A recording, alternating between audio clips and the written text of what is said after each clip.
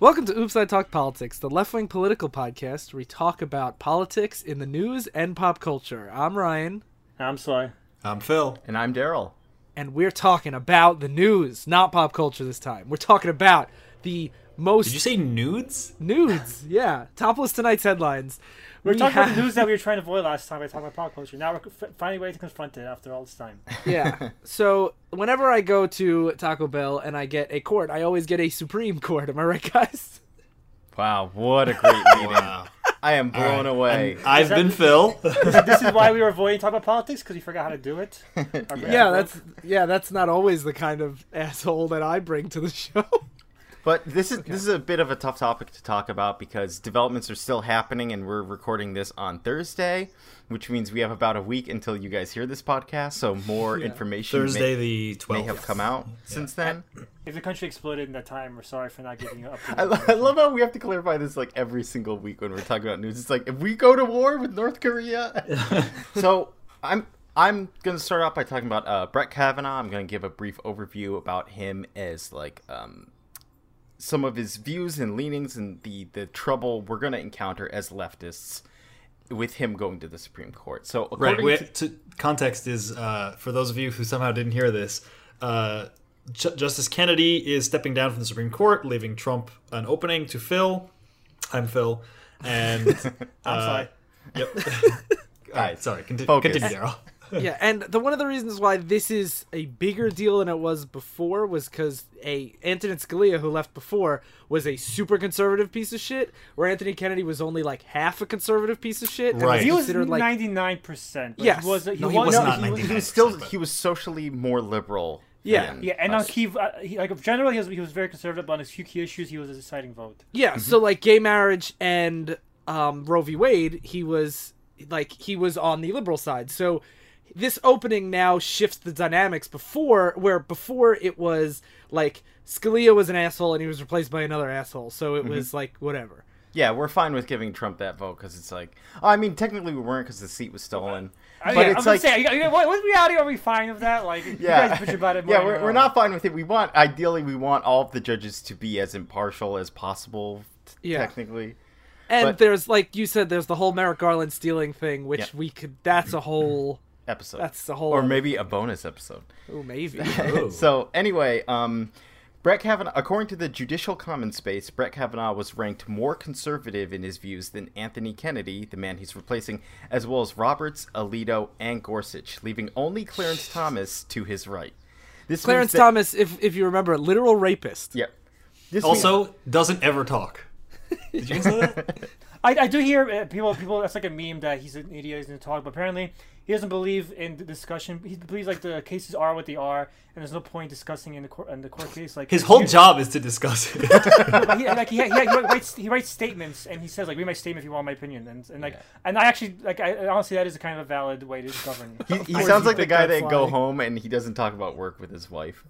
But like, if your job is to rule precedent and like constitutional law, like you write why you think so, and maybe if somebody questions you on it, you bring it up. But it's weird because like part of the thing should be that if someone's argument could like convince you or like because but if it doesn't, if it's not, are you going to why talk if you already have? If you just say look at my statement, I'm not changing my opinion. Like, but I feel like as a judge, it's your job to listen to the whole case and then weigh in. Well, that's the difference. You think that's his job. His job is to constitution and precedent, and if nothing else, you can fuck off. This is what Sly would be the Thomas of the court. I actually would be, honestly. Yeah. Not changing my mind. Execute the capitalists. Yes. So this means that John Roberts becomes the new swing vote. And keep in mind that in 5 justice majority decisions, Roberts has an 82% conservative voting record. So from like an overview, things aren't looking good there. Yeah. And if you don't know, like we said, the swing vote is where you're not really sure if they're going to go conservative or liberal, where like we can assume that Ruth Bader Ginsburg is going to be liberal. And just like Clarence Thomas will be conservative. Yeah, exactly. Yep.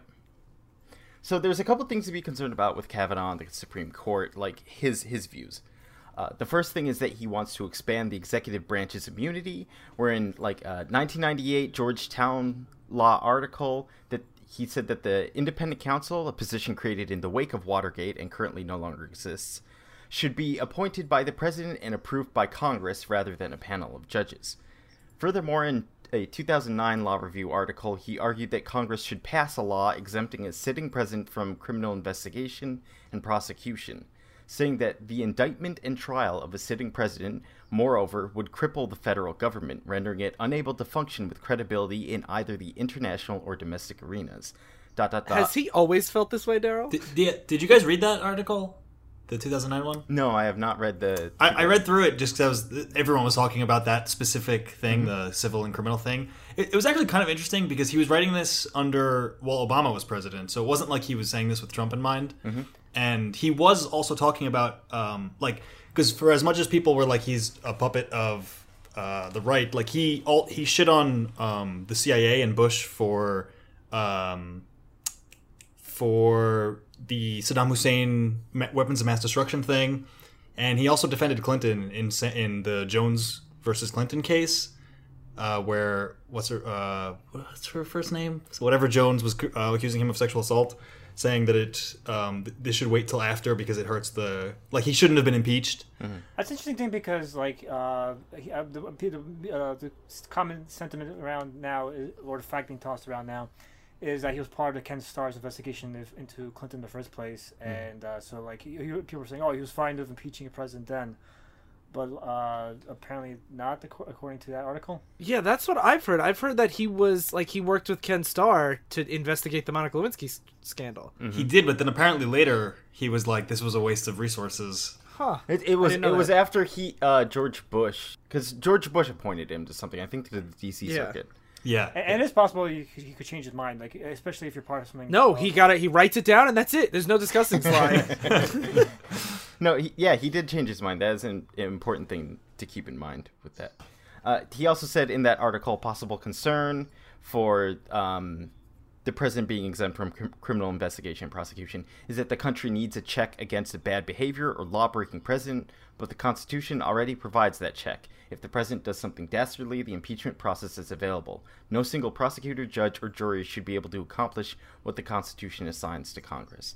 And that's something I've looked at when I was looking at a few of the cases that he's done, is he is very big. He's an originalist, which is he looks at what the Founding Fathers intended in the Constitution and tries to base a lot of his beliefs on that, even if it goes against the grain of traditional conservative beliefs like freedom of religion. Yeah, it is pretty interesting. He talks a lot about, not a lot, but he's written so many opinions at this point because he's been a judge forever that a lot you can look at a pretty big body of work, and a lot of times he's like, I don't personally agree with this, but if it's constitutional, it's constitutional. The thing about that though is I would agree with that I do, especially with political appointments like judges. They're not supposed to be political, but they always are. I understand leaving it up to the Senate and the House, which are more that are more directly answering to the people. I get that, but in Paul Ryan and Mitch McConnell's Congress, that's not anything. They're not checking anything. So that's always been the problem with people saying it's leave the system to work because the system does work. We have checks and balances against these things. It's not when they're all in cahoots together. Yeah. But is that a problem with the court or the at that point there's such a institutional problem with everything. If every branch of government is corrupt, then are you is the system broken, or is all the people we're electing corrupt assholes? You know what I mean? Well, then it all goes back to money in politics and gerrymandering, I think. Yeah. So, are you going to mention Trump's relationship with Justice Kennedy and how it led to Kavanaugh, Daryl? No, I wasn't going to. Apparently, his Justice Roberts' son Kennedy is part of the New York real estate area, whatever you want to call it, market, and they're very good close friends, and so Kennedy and Trump are very close together in that way. One of the things too is Kennedy talked to Trump. From what I've gathered, I've read a couple articles about how Kennedy was like, I don't know if I should retire, but if I do retire, will you pick Kavanaugh? Because he's he works for me. And Trump was like, yeah, okay, that sounds good.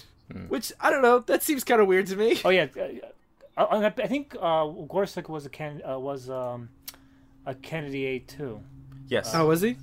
Both of them went to they studied under the same person, I think. Yeah, and I believe a lot of Trump's federal appointments were the other court appointments where Kennedy aligned people too. Like seems like a very quid pro quo when you look at it, like and from the outside. Yeah, especially because we're probably not going to touch on it too much in this episode, and a lot of people don't talk about this because everyone's focused on the Supreme Court. But the federal court system is actually very large, and the lower courts do most of the work, actually. The Supreme Court sees only a few cases per year. Like 8,000 get submitted to that level, but they can only do a few dozen. So the federal court system is the largest, is a much larger apparatus, and Trump also gets to appoint federal judges there. Yes. And oftentimes can have more widespread effect than the Supreme I'm going to Court. talk about that a little bit. So the Sun thing is like an incidental thing that seems suspicious, but one source from NBC claims that Justice Kennedy had been in negotiations with the Trump team for months over his replacement, and so it was very much a quid pro quo. I retire, I pick your replacements. Okay. So, I see. Yes, and when NBC asked the Trump White House didn't deny it. It seems pretty suspicious. That seems like a very like we talked about being apolitical. It seems very much like Kennedy was like, you pick my guys into court, and I'll retire and give you a Supreme Court pick. This is why administration is so fucked up that when you said they didn't deny it, I was like, if they didn't lie about it, for some reason that makes me believe it less. But yeah, super apolitical court justice here. Yeah. Yeah. He is pretty old, to be fair. Kennedy is like 82 or something, and that is beyond retirement age. Yeah, but if you're retired, even like after the 2018 elections, it will be a very different. It's a very calculated position. That's for sure. Yeah. For And sure. also, like, it's funny because Mitch McConnell didn't want Kavanaugh because since he has such a long history career, McConnell worries it's going to take too long, and they're going to go not be able to get him in before the 2018 elections.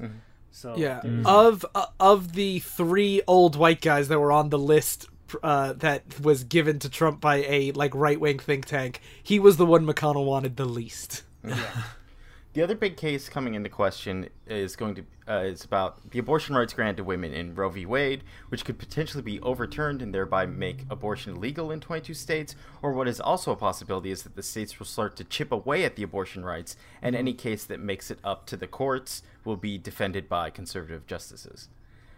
When asked in a 2006 D.C. Circuit confirmation hearing if he considered Roe v. Wade to be an abomination, he replied, "If confirmed to the D.C. Circuit, I would follow Roe v. Wade faithfully and fully. That would be binding precedent of the court." When asked what his own opinion was, he repeated those words. So that's one of the things where he says that, again, like, he'll defend it, but a lot of people are speculating it's different when you're a Supreme Court justice and you're deciding the precedents. Yeah, he's saying if I was in the job that has to listen to the Supreme Court, I would listen to the Supreme Court. Yeah, like I do my job. Yeah. Yeah. Also, what a leading question. How do you feel about this abomination? That's Senator Chuck Schumer for you. Oh my god.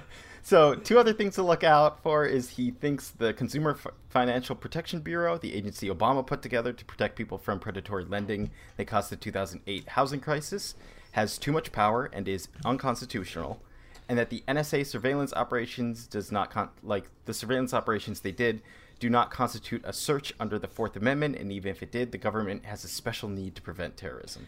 So full violations of privacy are fine, but you can't ever say anything bad about a business. Yeah. Cool.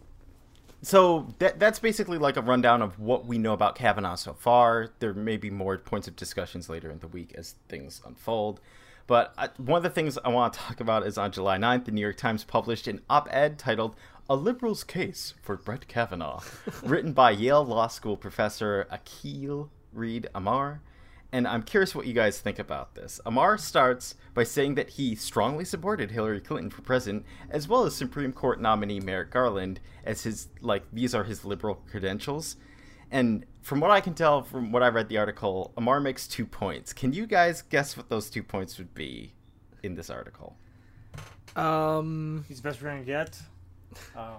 Yeah, the best we're gonna get. And He's not Giuliani. that's how I felt. I was like, That's how I hey, felt. It's not Giuliani. I'm gonna say that because it's a New York Times editorial from a liberal, I'm gonna say that it's because the system and the precedents in place, we can't be obstructionist. We have to let Trump pick. Man, these are really good guesses. So I've written down the first is that Kavanaugh has stellar credentials.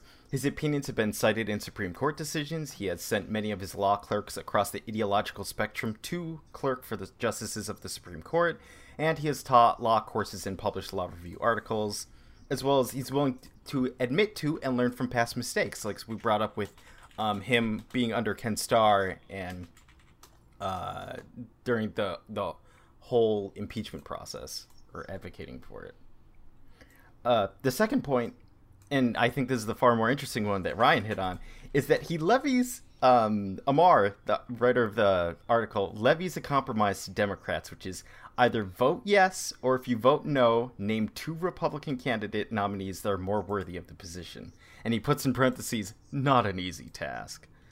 He says that Dems can ask for, in return, that Kavanaugh answer all fair questions at the confirmation hearing. He goes on to clarify that if Kavanaugh says he'll abide by the decision of Roe v. Wade, that Dems can't ask for a pledge, since that's a violation of judicial independence, but they would get an honest discussion of his legal views. And if this sounds a little confusing, it's like why would this be a good point to vote for him? The very last paragraph of the article gets to the true intention of Amar's argument. The compromise I'm proposing would depart from recent confirmation practice, but the current confirmation process is badly broken, alternating between rubber stamps and witch hunts. My proposal would enable such constitutional actor to once again play its proper constitutional role. The Senate could become a venue for serious constitutional conversation, and the nominee could demonstrate his or her consummate legal skill. And equally important, Judge Kavanaugh could be confirmed with 90-something Senate votes he deserves, rather than 50-something Senate votes he's likely to get. So, this will be a return to form. Yeah, fuck off. Yeah, it won't. That's I the like thing, that the liberal case for this is basically he has a lot of credentials, which is true, but also like we should be taking the high road, guys. Like, come on, he's worthy. I want to mention other articles this guy wrote. Oh boy, Sly was doing investigation in the background. The liberal law professor who agrees with Scalia. And what Gorsuch has in common with liberals. So this guy can fuck off. He's just a fucking a plan to try to justify conservative judges. He supported Clinton, Sly. Come on. Oh, the most liberal litmus test. Did you support Hillary Clinton? I can understand the Kavanaugh arguments almost. Mm-hmm. At least he has credentials one, but if he supported Scalia as a liberal, it's really hard for me to. Yeah. Also, what was funny is a third of the way through that article that I read, in parentheses, he says, disclaimer, I was Kavanaugh's professor at Yale. So it's like, okay, buddy, yeah. The thing with this fucking argument is like, yeah, in a perfect world, I would fully agree that, like, I think having a system where only when the Senate and the president are the same party get Supreme Court justices appointed, I hate that. Like, I hate that that's the status quo and it's total bullshit. But Mitch McConnell kept a seat open for a year. Yeah. Like, he stole a Supreme Court seat, and like, there's no other way to say it. He stole that seat. So it's not, let's return to form. It's either never get any more liberal judges or stop conservative judges. It's not a like one or like. Or pack the courts. Or pack the courts after you win. So that's an interesting point, Ryan. That, wait, Sly, what is packing the courts? Just for people that may not know about that option. Basically, there's no set number to the courts. We just arbitrarily, I think it was less when, like 7 when. Yeah. And then now it's 9. Like, it's an arbitrary number, and at times when like one side wants to just win the Supreme Court, they just pack the court when their side wins. Specifically, the case that everyone talks about with packing the courts is when FDR was president. He was meeting a lot of opposition with his New Deal legislation. So he's like, fuck it, I'm going to make 15 Supreme Court justices so that I can add 6 and then they'll always win. Why is it 9 though? Like, what to that fucking I don't know actually when it was set to 9, but it was pretty early on, and it hasn't stayed 9 the whole time. Like, sometimes there have been absences where someone was either sick or died and they had 8 for a while. I think 9 was kept as mostly because it's tie proof and you get a decent amount of discussion. Mm-hmm. So one of the things that I just want to point out why this is even considered like a fight is because right now, since Harry Reid got rid of the filibuster, and it's speculated that that Mitch McConnell will do that for Supreme Court justices, we would you need 50 votes, and then Pence would be the tie-breaking vote. And because John McCain is unable to vote because he's out sick, Republicans only have 51, and Democrats. So you have 51 votes. So Susan Collins and Lisa Murkowski are the maybe because they're pro-choice Republicans, and then we also have to watch Democrats like Joe Manchin, Heidi Heitkamp, and Claire McCaskill are red state Democrats. Doug Jones and Doug Jones, yeah, because Doug Jones didn't vote for Gorsuch because he wasn't a senator yet, but they're the ones that are most likely to vote. So if we lose one or two of those Democrats, that's it. Mm-hmm. But if we can flip those couple of Republicans like we did to save the Affordable Care Act, but didn't pull off to stop that tax bill, it's possible. If it was any other circumstances, it would just be there's no chance. Mm-hmm. But there's a small window that I don't think we have a chance to stop it, but it is technically possible. Yeah. And it's interesting, you guys mentioned before how the way it has worked pretty recently is when the party in power is in power, they put their judge up, and if the Senate is the same party as the president, he gets it, and if he's not, he doesn't get it. And or he gets a very severely compromised one. Right. So Obama picked Merrick Garland kind of to try to compromise with the Republican Senate.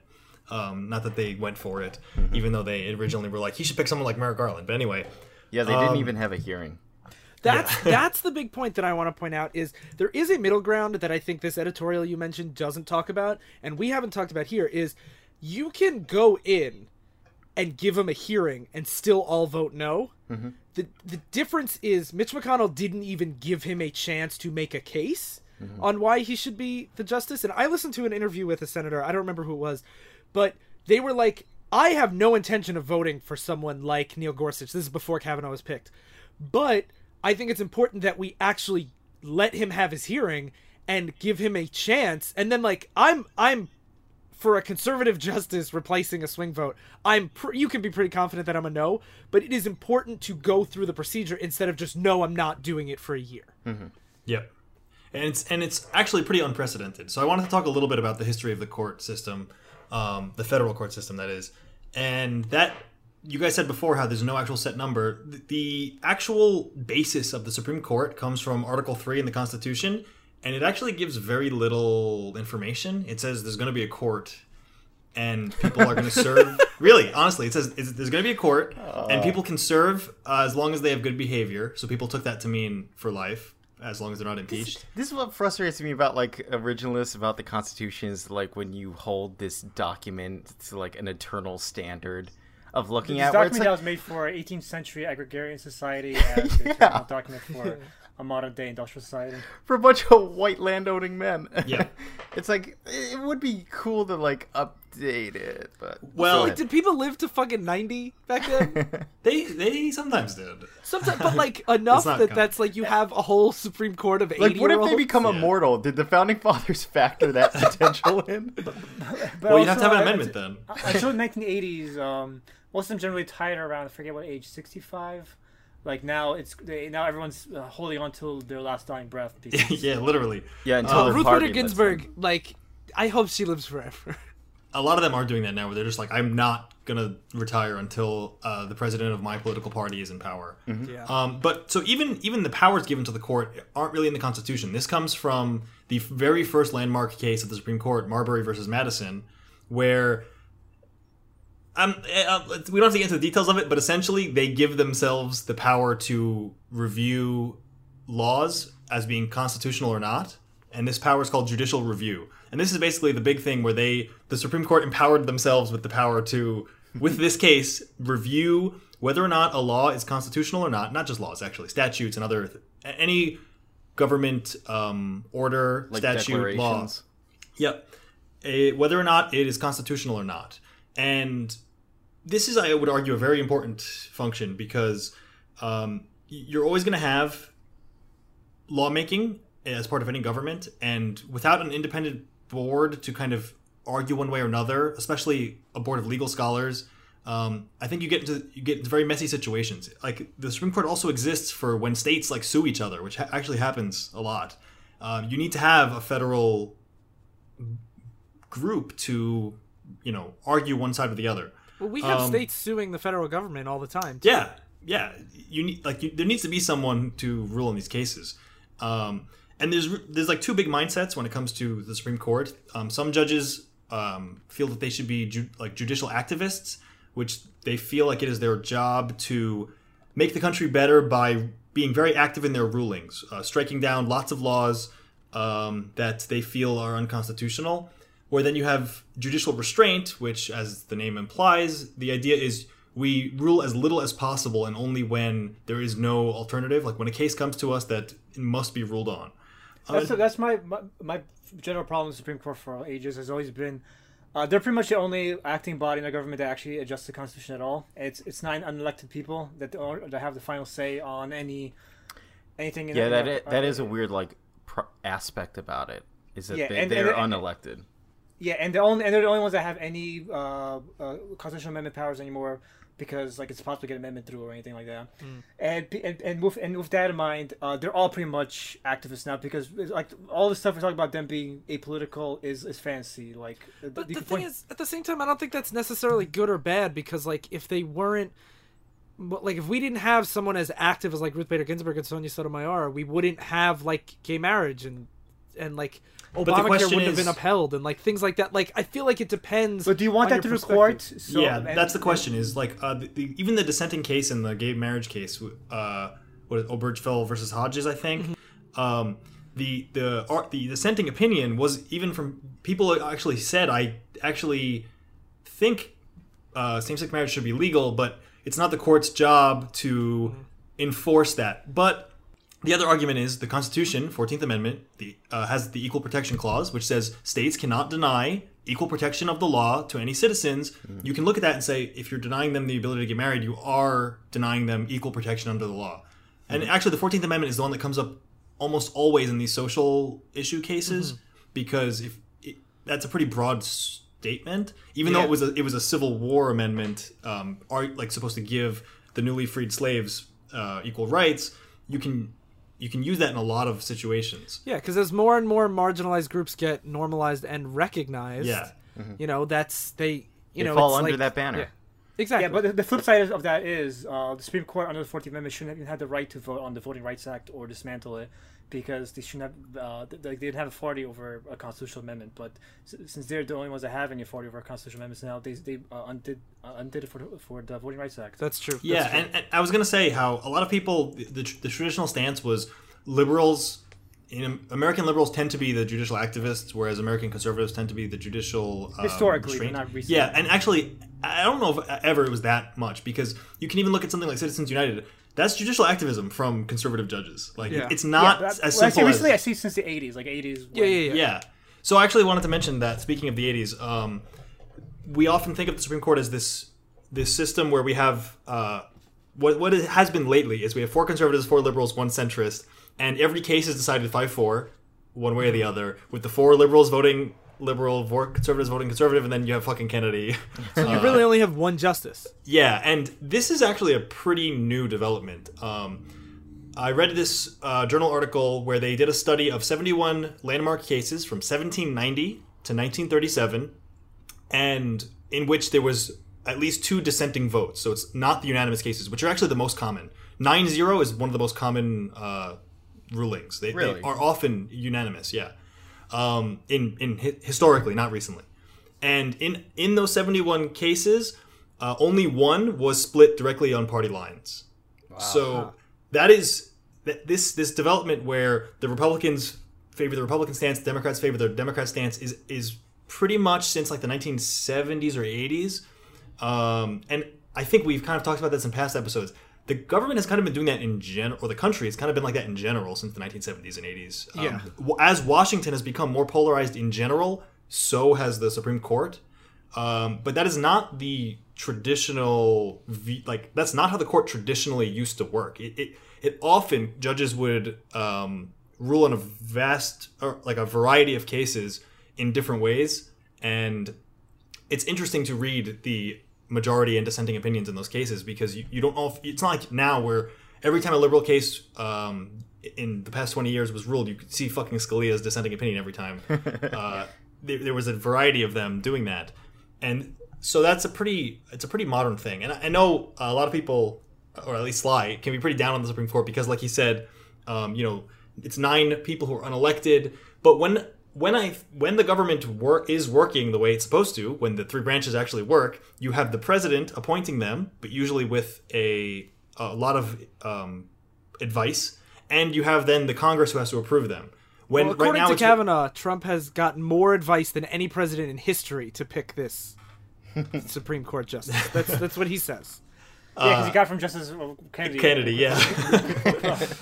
But now it's become a lot of rubber stamping, and which is actually a problem. But I don't know if it's necessarily a problem with the Supreme Court system or just the fact that our democracy is failing in general. Well, the way I view it is, somebody had an analogy that I think is pretty apt. It's like when a video game first comes out, everyone's having fun of the way everyone thinks the game should be played, and everyone's just enjoying the game as it is. And then, but then the top tier players, they figure out if you exploit this bug, you can get to level 100 really fast. And basically the Republicans figure out that bug, and now they're getting all their congressmen and senators to level 100, and Democrats are trying to catch up. And the game is now finally broken. No one's playing it the way it was intended to. But there's no plans for anyone to have a bug fix, because who the fuck is the developer anymore? Well, the developer is the American people, but they all believe that they're doing the right thing by supporting the bugs. So Republicans are just fucking us in the metagame? Yeah, they're or the people just start to enjoy it now, where everyone's like, Fox only Final Destination is the way this is meant Fox to be played. Fox only? Oh no! No, you get it though? Fox News only? Yeah.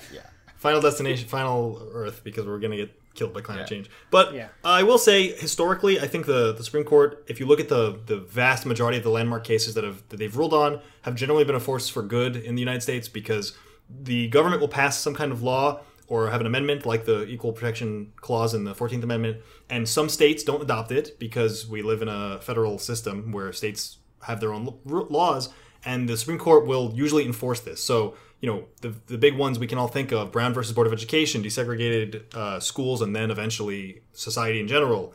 Roe versus Wade, Miranda versus Arizona. I can't think of that many off the top of my head, but Obergefell versus Hodges is a big one. Yeah. Or New Jersey versus TLO, where you can't, school rights, or Tinker versus Des Moines, school freedom of speech in schools, that students have the right to have political speech.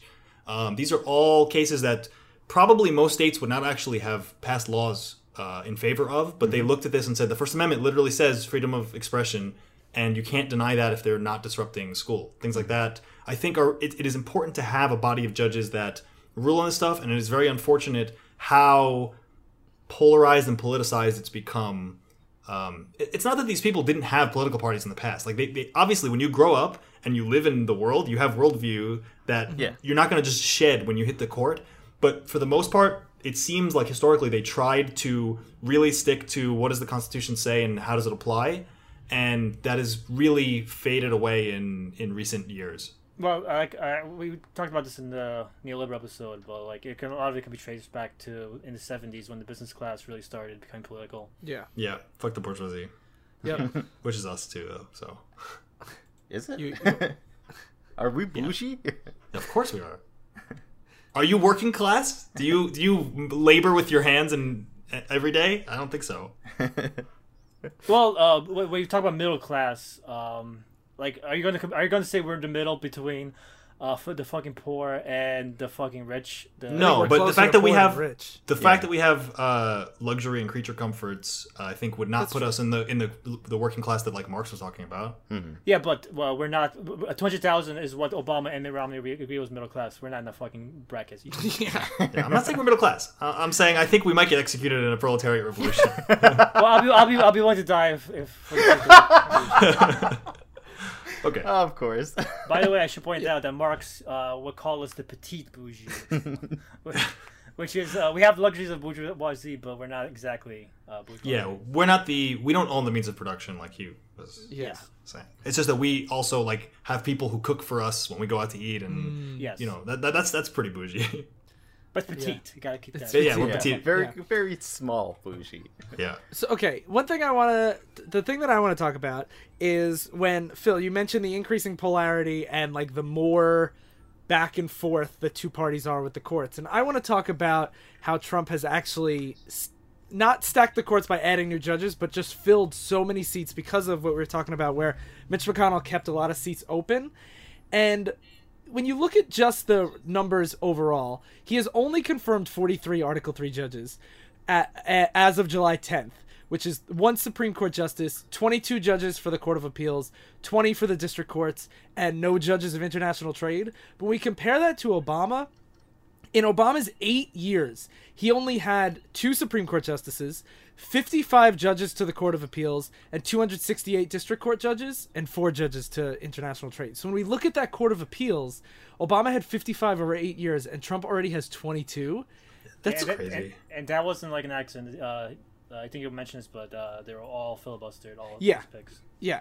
Oh, we should mention what that is, because we often, there's actually like tiers of courts, and you have like local or district courts where if someone commits a crime, Ryan steals a car, he's going to go to trial court.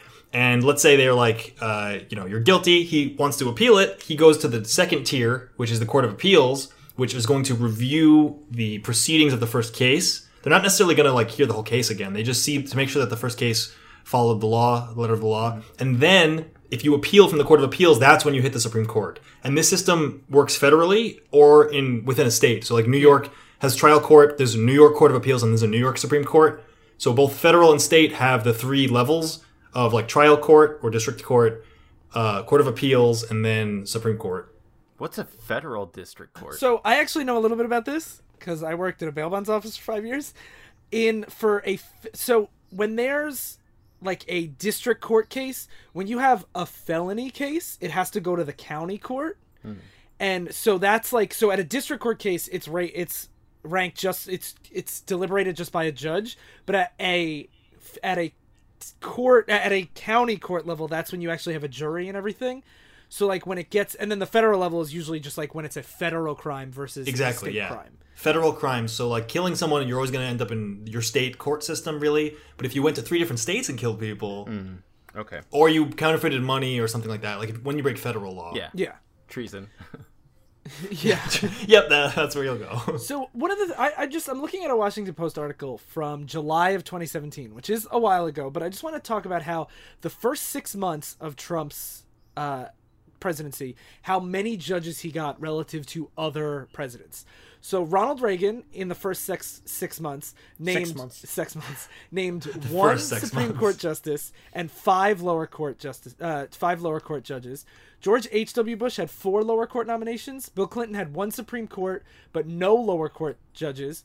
George W. Bush had 4 lower court judges and no Supreme Court justices. And Barack Obama, one of the more successful ones, had 1 Supreme Court justice and 9 lower court judges. But Trump had Gorsuch on the Supreme Court and 27 lower court judges by mid-July. That's 3 times Obama and more than double Reagan, the first Bush and Clinton combined. Mm-hmm.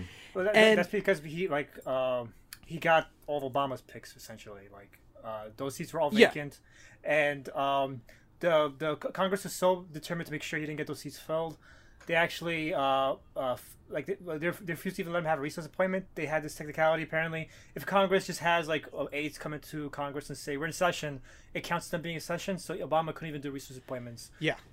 So yeah. I didn't know that. Yeah. Yeah, I know because I was actually like I was doing research for one of my webcomics, and I was looking at, well, how does a regular session of Congress goes? And I had to go back really far to find an actual session of Congress. Every session was like a bunch of aides showing up saying, "Oh, we're in session now. Now we're longer session. Good session." And that was pretty much it. Like 5 minutes. Yeah. And the reason why they are metagaming there. As Phil mentioned, that Court of Appeals, the reason why that Court of Appeals is so important is because 95% of federal cases are decided there and don't make it to the Supreme Court. And no president before Trump named more than 3 in the first 6 months, and he's named 9. So he is on pace, well, as of July, to double the number of federal judges. I don't have the exact numbers right now, but he has completely blown everything out of the water as far as precedent. And the reason why one of these things is so important is, like Phil said, these are lifetime appointments. And Obama's average nominee was 55 years old, and Trump's average is 48.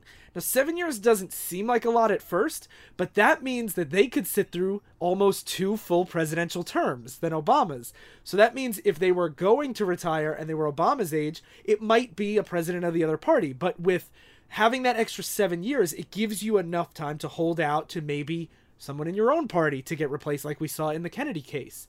Especially the back and forth nature of politics. Where, Yeah. People are usually upset after a certain party wins, and then when the party loses the incumbency, and now they have to battle the new candidate on the platform of the previous candidate's success. Without that candidate's charisma and incumbency, now they're more likely to fail. And one of the reasons why this is so terrible is because now, if you go to a federal case, if you have a federal case at the circuit court, you have a 1 in 8 chance of having a Trump judge. Ugh. So yeah, these people are going to be the judges probably until at least 2050. So he has completely filled the courts for decades and decades. So it's not just we got to win the midterms, or we got to take back the Senate, or we got to win in 2020. This effect, the Trump effect in the courts, will be felt for a full generation, if not longer. Mm-hmm. And I want to say maybe they're not all just partisan hacks, but No. one recent times have made me think, of course they are. well, let's take a look at that a little bit. Yeah. When you look at some of the history of Trump's nominees, one blogged that Kennedy was a judicial prostitute for trying to find a middle ground. He strongly disagreed with the court's decision striking down prosecution of gay people under sodomy laws. Another equated Roe v. Wade with the Dred Scott decision, finding that black people could not be citizens. One advocated an Alabama law that denied counsel to death row inmates. And yes, so they're not good.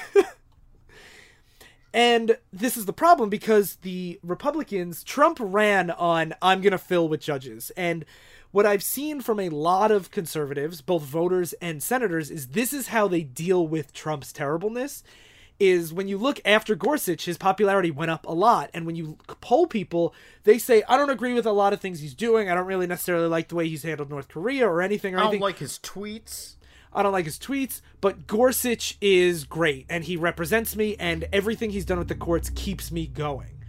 And that's one of those things that liberals haven't really cared that much about the Supreme Court. And the fact that Trump won after McConnell stole that seat kind of shows that it's not a real big issue for a lot of us.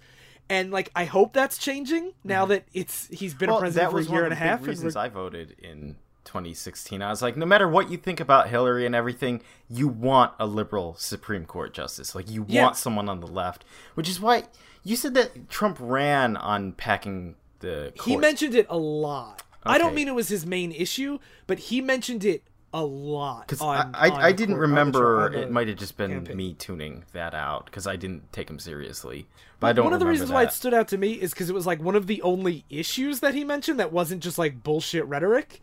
Like, he did say like, we got to get the courts, and he would say like, Hillary's trying to take all your guns away. We need judges, and like, he actually ragged on it a lot more than we noticed, because I think it was we focused on the like horrible things he was saying, but a lot of conservatives heard that and were like, well, I don't necessarily agree with this or that, but you know, he does keep saying judges, and that is something that Republicans and conservatives have been, like Phil and Sly mentioned earlier, more activist in that regard lately. So one of the things that I mentioned at the beginning of the episode is that one of the things that Democrats also haven't been doing is Democrats don't really listen to progressive think tanks or legal groups, where Trump literally just takes lists from the Federalist Society and is just like, these are the judges I'm going to pick from. And he puts them out, and then conservatives see, even if they don't like Trump, this list, I can vet all these judges ahead of time and know that he's going to pick someone that supports me.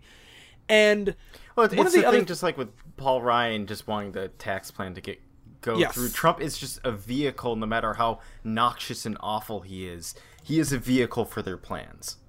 yeah. Yes, that's why I get shitting on Trump, but like, when you shit on Trump, never forget, like, Trump, when you get rid of Trump, it's gonna solve a lot of issues, but it's not gonna solve every issue in this country, because the problem is you have this whole entire party that consents to everything. As a lot of people say, Yep. Trump is a symptom of the problem, not the root.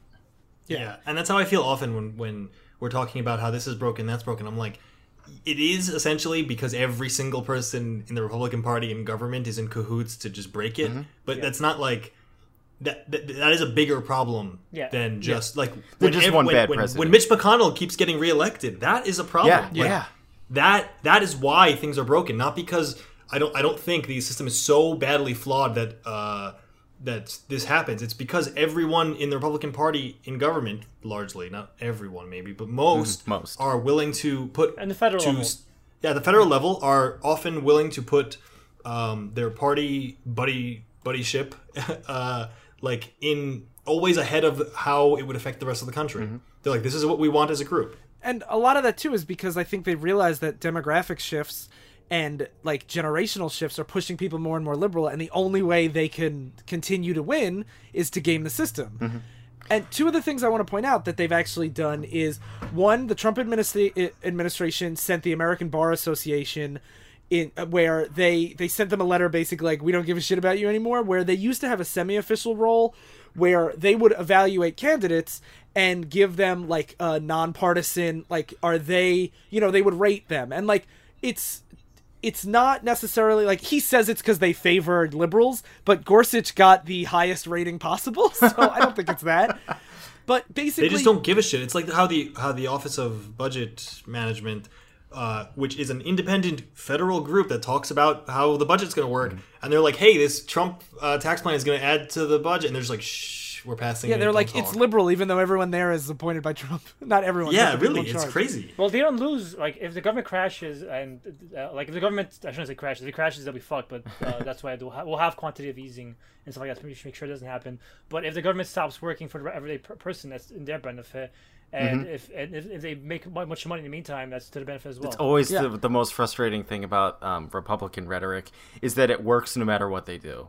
Yeah, well, and then when you look at the hypocrisy, not only with the American Bar thing, because Garland also got the highest rating, but one of the things is the blue slip policy, which is, it was part of the policy where judicial nominations wouldn't proceed unless the nominee's home state senators consented to it.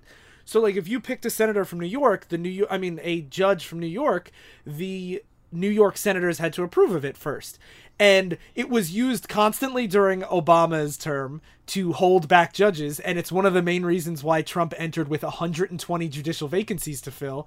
But as soon as Trump took over in May, they were like, oh, we're getting rid of that. We don't need that anymore. Yep. So now the blue slip is gone, which is part of the way that we would fight against terrible judges. So what are you going to do, right? What are you going to do? Well, they're shitting on the table. I guess we could just shit our pants. I think that's definitely one of the, like... The agony of the 2016 election isn't just like the ramifications from it, and it's like a lot of us that we realized were like, oh my god, like how can so much of America support a president of this terrible quality? But it was also, it's us slowly now clawing away at the truth and honesty, like what America is and who we've been electing and what Republicans have been doing and what neoliberals have been doing for decades and decades and decades, and realizing how like corrosive and corrupt the system is. Yeah. Now, it's really awful. It's scary to me too. The breakdown of procedure and precedent is particularly scary to me, because like you can look at something like antebellum United States, like how you also saw a breakdown of procedure then. Like everyone knows, a lot of people know about the caning of Senator Sumner, where in Congress one guy started to beat the shit out of another guy with a cane, like two congressmen, and this was seen as like a big deal because you're like decorum and procedure and precedent, like everything that makes the country function on a fundamental level, like is breaking down. And when I see things like they're just like, yeah, fuck precedent of 200 years, we're just going to do what we want to win. It's alarming, especially when half the country still supports them in spite of that. Like, or not just half the country, it's the people that vote still support them. Yeah, half the people that vote. Half the country, like, what was it, 51% of people voted in the last election? Like, right. It's like half the people that vote. Like, the majority have not decided who rules this country ever in America's history, ever. Yeah, and they always disapprove of this stuff, but they're not doing anything to stop it, and that is the fear, like you were saying. And it's also dangerous on our side too, because we have to start stooping that level if we want to compete, or otherwise we will just go into like a supine position and give in. Yeah, exactly. That's one of the two things that I want to finish with, is that it's easy to say we should take the high road because we are better than that, but like then you literally can't win. That's the problem. Is like it's not like we're gonna take the high road and Mitch McConnell's gonna realize that he was wrong. The guy has no fucking shame and is a total scumbag. There is no way that like we could, because it's just gonna keep getting worse until we fucking win the whole time. And one of the reasons why, Yeah, if I want to win at Evo and I keep picking Kirby and my opponents keep picking Fox, I'm not gonna win. So one of the things that the last thing I want to say is, even if we can't win this, one of the reasons why it's so important to send the message to your senators or any of your blue state representatives or any of your Democratic representatives, even if they can't stop it, it is really, really important to show that you support their fight for it, because I don't think that it's going to really affect this fight that much, because I'm pretty resigned to the fact that we're going to lose and Kavanaugh's going to be in there. But it is important to send the message that they have progressives backing them, and if they vote for this guy, it's going to suppress the progressive vote. And that's the important part, is you need to send the message to your representatives that you want them to fight really hard, because there are people that maybe voted for Bernie because they're farther left and then didn't vote for Hillary because they didn't think anyone gave a shit about their voice. And it's important to send the message that now people do listen. Even if we lose, we have to fight. Otherwise, we're just going to roll over and let them fuck us. And that's just, to me, unacceptable. But whatever. This sucks. Yep. So, Sly. All right, so Sly wouldn't tell us what he wanted to talk Sly about. filibustered us. yeah, and so like if you want to keep learning stuff, you can end the episode right now. This is gonna be just a dumb shit now. Now, this is where you should begin. This is where you're gonna real shit. Okay, so I decided to just for shits and giggles look up Supreme Court cases of weird and funny names. Okay. Yeah, so.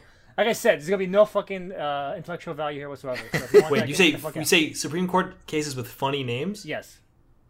I'm trying to think if I know. If I can think of it. I'm gonna name them one by one and just see your reaction. Okay. See if you can guess what they're about. All right. So one case from 2010 was called South Dakota versus 15 impounded cats. Impounded cats?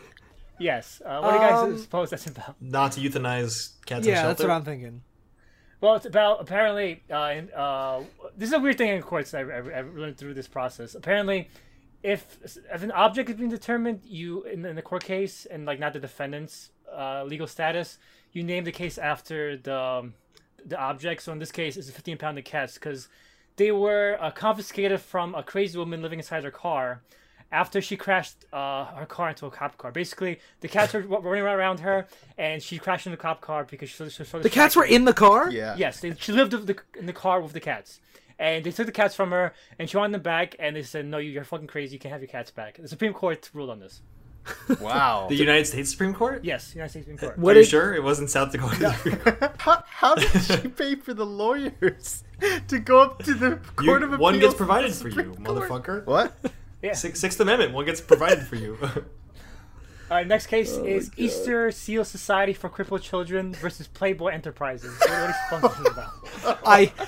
I'm gonna say that they wrongfully some sort of charity scheme where Playboy didn't give them the right amount of money or something. I'm gonna say it's a charity scheme where they were supposed to get like magazines, and instead they got Playboys, and the charity was like, "No, you can't have this." Unfortunately, it's not even nearly that sexy. In 1987, Playboy took the footage that the Easter Seal Society for Crippled Children used for their Mardi Gras footage. They took their Mardi Gras footage and used them in their Playboy videos. Okay. Yeah, and Supreme Court said, "Oh, it's not a copyright violation because no one could tell from the footage that it was from that society." Oh, that's interesting. So United States versus 40 barrels and 20 kegs of Coca-Cola from 1916. What do you think this is about? I'm gonna say this is about trade, 40 barrels versus either over state lines. Okay, Sly, there is no way these are U.S. Supreme Court cases. These must be state Supreme Court. This one definitely was because this one's a very important case. This is actually a very a defining landmark case. case. Yes. Okay, because South Dakota versus 15-pounded cats is a South Dakota Supreme Court case. Okay, maybe that maybe I'm wrong that one. I think I only found one source on that, but this one's definitely Supreme Court. And do you know why? Guess what this one's about? I think it's about tariffs or taxes. Or Okay, basically Coca-Cola had recently got rid of cocaine, from the Coca-Cola. That's why it's Coca-Cola because it had cocaine in it. but they still kept in caffeine. And the FDA, the FDA was like, yeah, you got rid of the cocaine, but not have to get rid of the caffeine. The caffeine's also bad. It's still a drug. It's still harmful. You gotta get rid of it. And this was the case that decided that Coca-Cola didn't have to get rid of caffeine. Caffeine's okay, a drug to use in products. So, That's That's interesting. Yes. Oh yeah, and it says United States versus, so it has to be Supreme Court. So United States. Another one is United States versus 95 barrels, more or less, of alleged apple cider vinegar.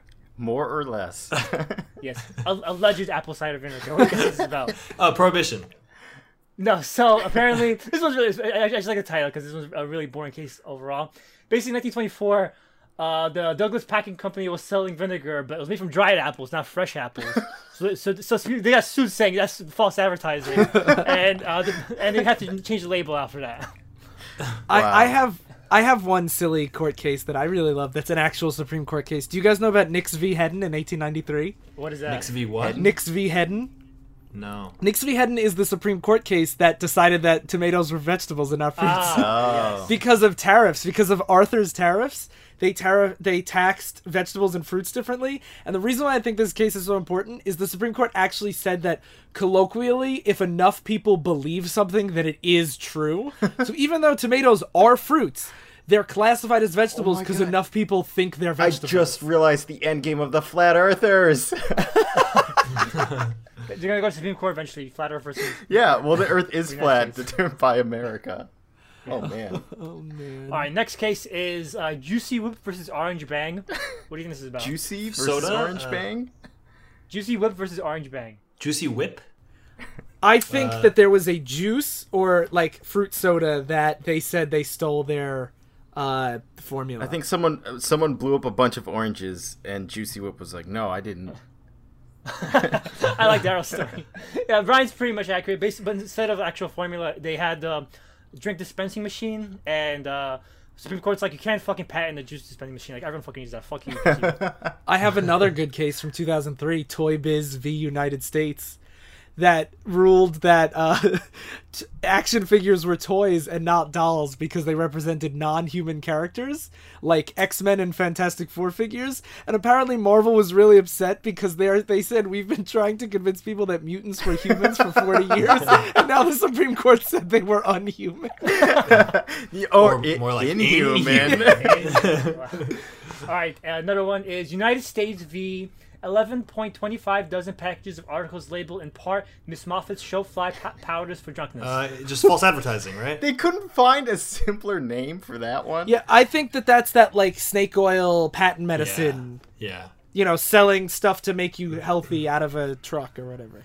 Yeah, so Ryan's perfectly right. Another important case. This was one FDA's first first actions, 1941. Miss Moffat claimed that it cured drunkenness, but it merely made people vomit from toxic tar being inside the product. And Would that help sober you up? If you drank it right after you drank the alcohol, so you didn't have time to metabolize it. yeah, and after they deemed it illegal, they destroyed all the packages. So. Good. Fuck And them. another one is Schmuck versus United States. Schmuck? Schmuck versus United States. I'm just gonna say it's just a guy named Schmuck. I thought it was funny. It was a mail fraud case. Oh, man. Highbrow humor here.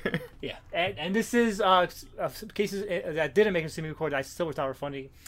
I am the B666 of the Lord Host, and Edmund Frank McGillivray Jr. Now I am the B666 of the Lord Host, I from Jing. I'm the B66 of the Lord of Host. I'm the B66 of the Lord of Host, Altla High from Jin. I'm the B Sofla High from Jin. I'm the B66. B66 Lord versus V Michigan State Police.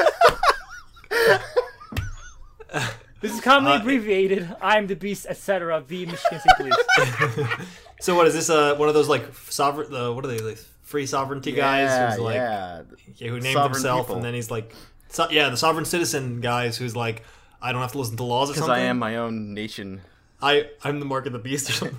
He is a crazy guy. Basically, this guy was protesting at the police capitol, and he got arrested by the police, and he was demanding $2 billion in damages. and he just changed his name to I'm the B66, and then the entire shtick in 1998. So before he got arrested, so Yeah. I was gonna say that had to have been like the name that he gave them for this. It's like you want my name for this case? I'll tell you my name. People do this. They try to tie up the legal system just by either suing a lot if they have the money to do it. Like the Church of Scientology does this. They sue the IRS all the time just to clog up the system, and then eventually the IRS doesn't want to fuck with them because it's like we're gonna be in court for the next fucking 30 years. Yeah.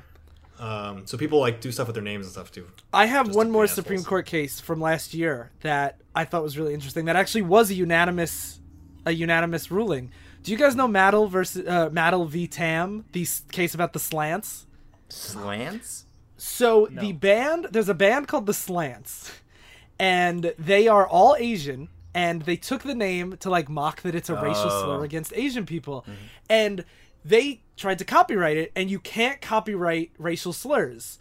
But they said it's not a racial slur when we use it because we're Asian, so we're allowed to use it. It's okay. We use it to fight racist ideas and stereotypes when we play like festivals and anime cons. And the Supreme Court ruled unanimously that they could take the name. Wow. That is a pretty interesting case, to be honest. I wonder, like, that must be one of the most interesting jobs, honestly, to be a Supreme Court justice, because like, imagine like you have to rule are action figures toys or dolls, Yeah. or then you have to rule like can a group name themselves a racial Yeah, slur in if they are stuff of that like, race. racial actual like problems. It must be more interesting to be a local judge because then you get weird cases like Batman v Commissioner. Can you guess what this is about? Someone dressed up as the Batman and got mad at their local police commissioner. It's just a guy named Batman in 1951, Ray Batman, and he sued the commissioner of Internal Review because he's trying to get his son to be a partnership with his farm, but the commissioner's like, no, fuck you. This was 1951. Yeah, and Batman lost. The first time. I always thought one of the best named, or one of the most aptly named cases, not really in a funny way, is Loving versus Virginia, What is which bans. It said that states can't ban interracial marriages anymore. It was a black woman and a white man wanted to get married, and it's just a great name. Loving versus Virginia. Loving won. Is that why it's for Virginia is for lovers? Was that a thing before that? I don't know. And the last one, which was my favorite, United States ex rel Mayo v Satan and staff. What do you think this is Satan about? and staff. Church of Satanism. Final guess? Final answer? Wait, it'd have to be Satan. It's a man named Satan again. Wait, what? United States X what? Say that again. United States ex rel Mayo v Satan and staff, 1971. Is it fanfic versus Satan? No, it was literally Satan. This guy tried to sue Satan, Gerard Mayo, and the court said, "We know that the plaintiff had failed to include with his complaint the required form of instructions for United States Marshal for directions as to service the process." Basically saying, you didn't tell us how we're supposed to actually bring Satan to court for this trial, so fuck your case. Oh, because that was ex him, so he was trying to use the United States to sue Satan. Yes, Oh, and that was my final pick. Hopefully that was fun for you guys. Those are awesome. that was pretty good. I learned a lot. Yeah, I've already forgotten everything. these are really landmark cases. Yes, truly. Marbury v. Batman. Batman v. Superman, Dawn of Justice, American. The most important court case of all, Batman v Superman. Martha won. She truly did. Her Okay. boys got along. Both of her boys. Both of hers boys. Both of hers. Okay, I think we've said enough about the Supreme Court. So, thank you guys for listening. If you want more, you should join our Patreon. For just $5 a month, you get a bunch of bonus episodes, Divisive Issues, and Oops have a new one every month. And right now we have, 3 new ones? 4? I mean, not new, but like in total.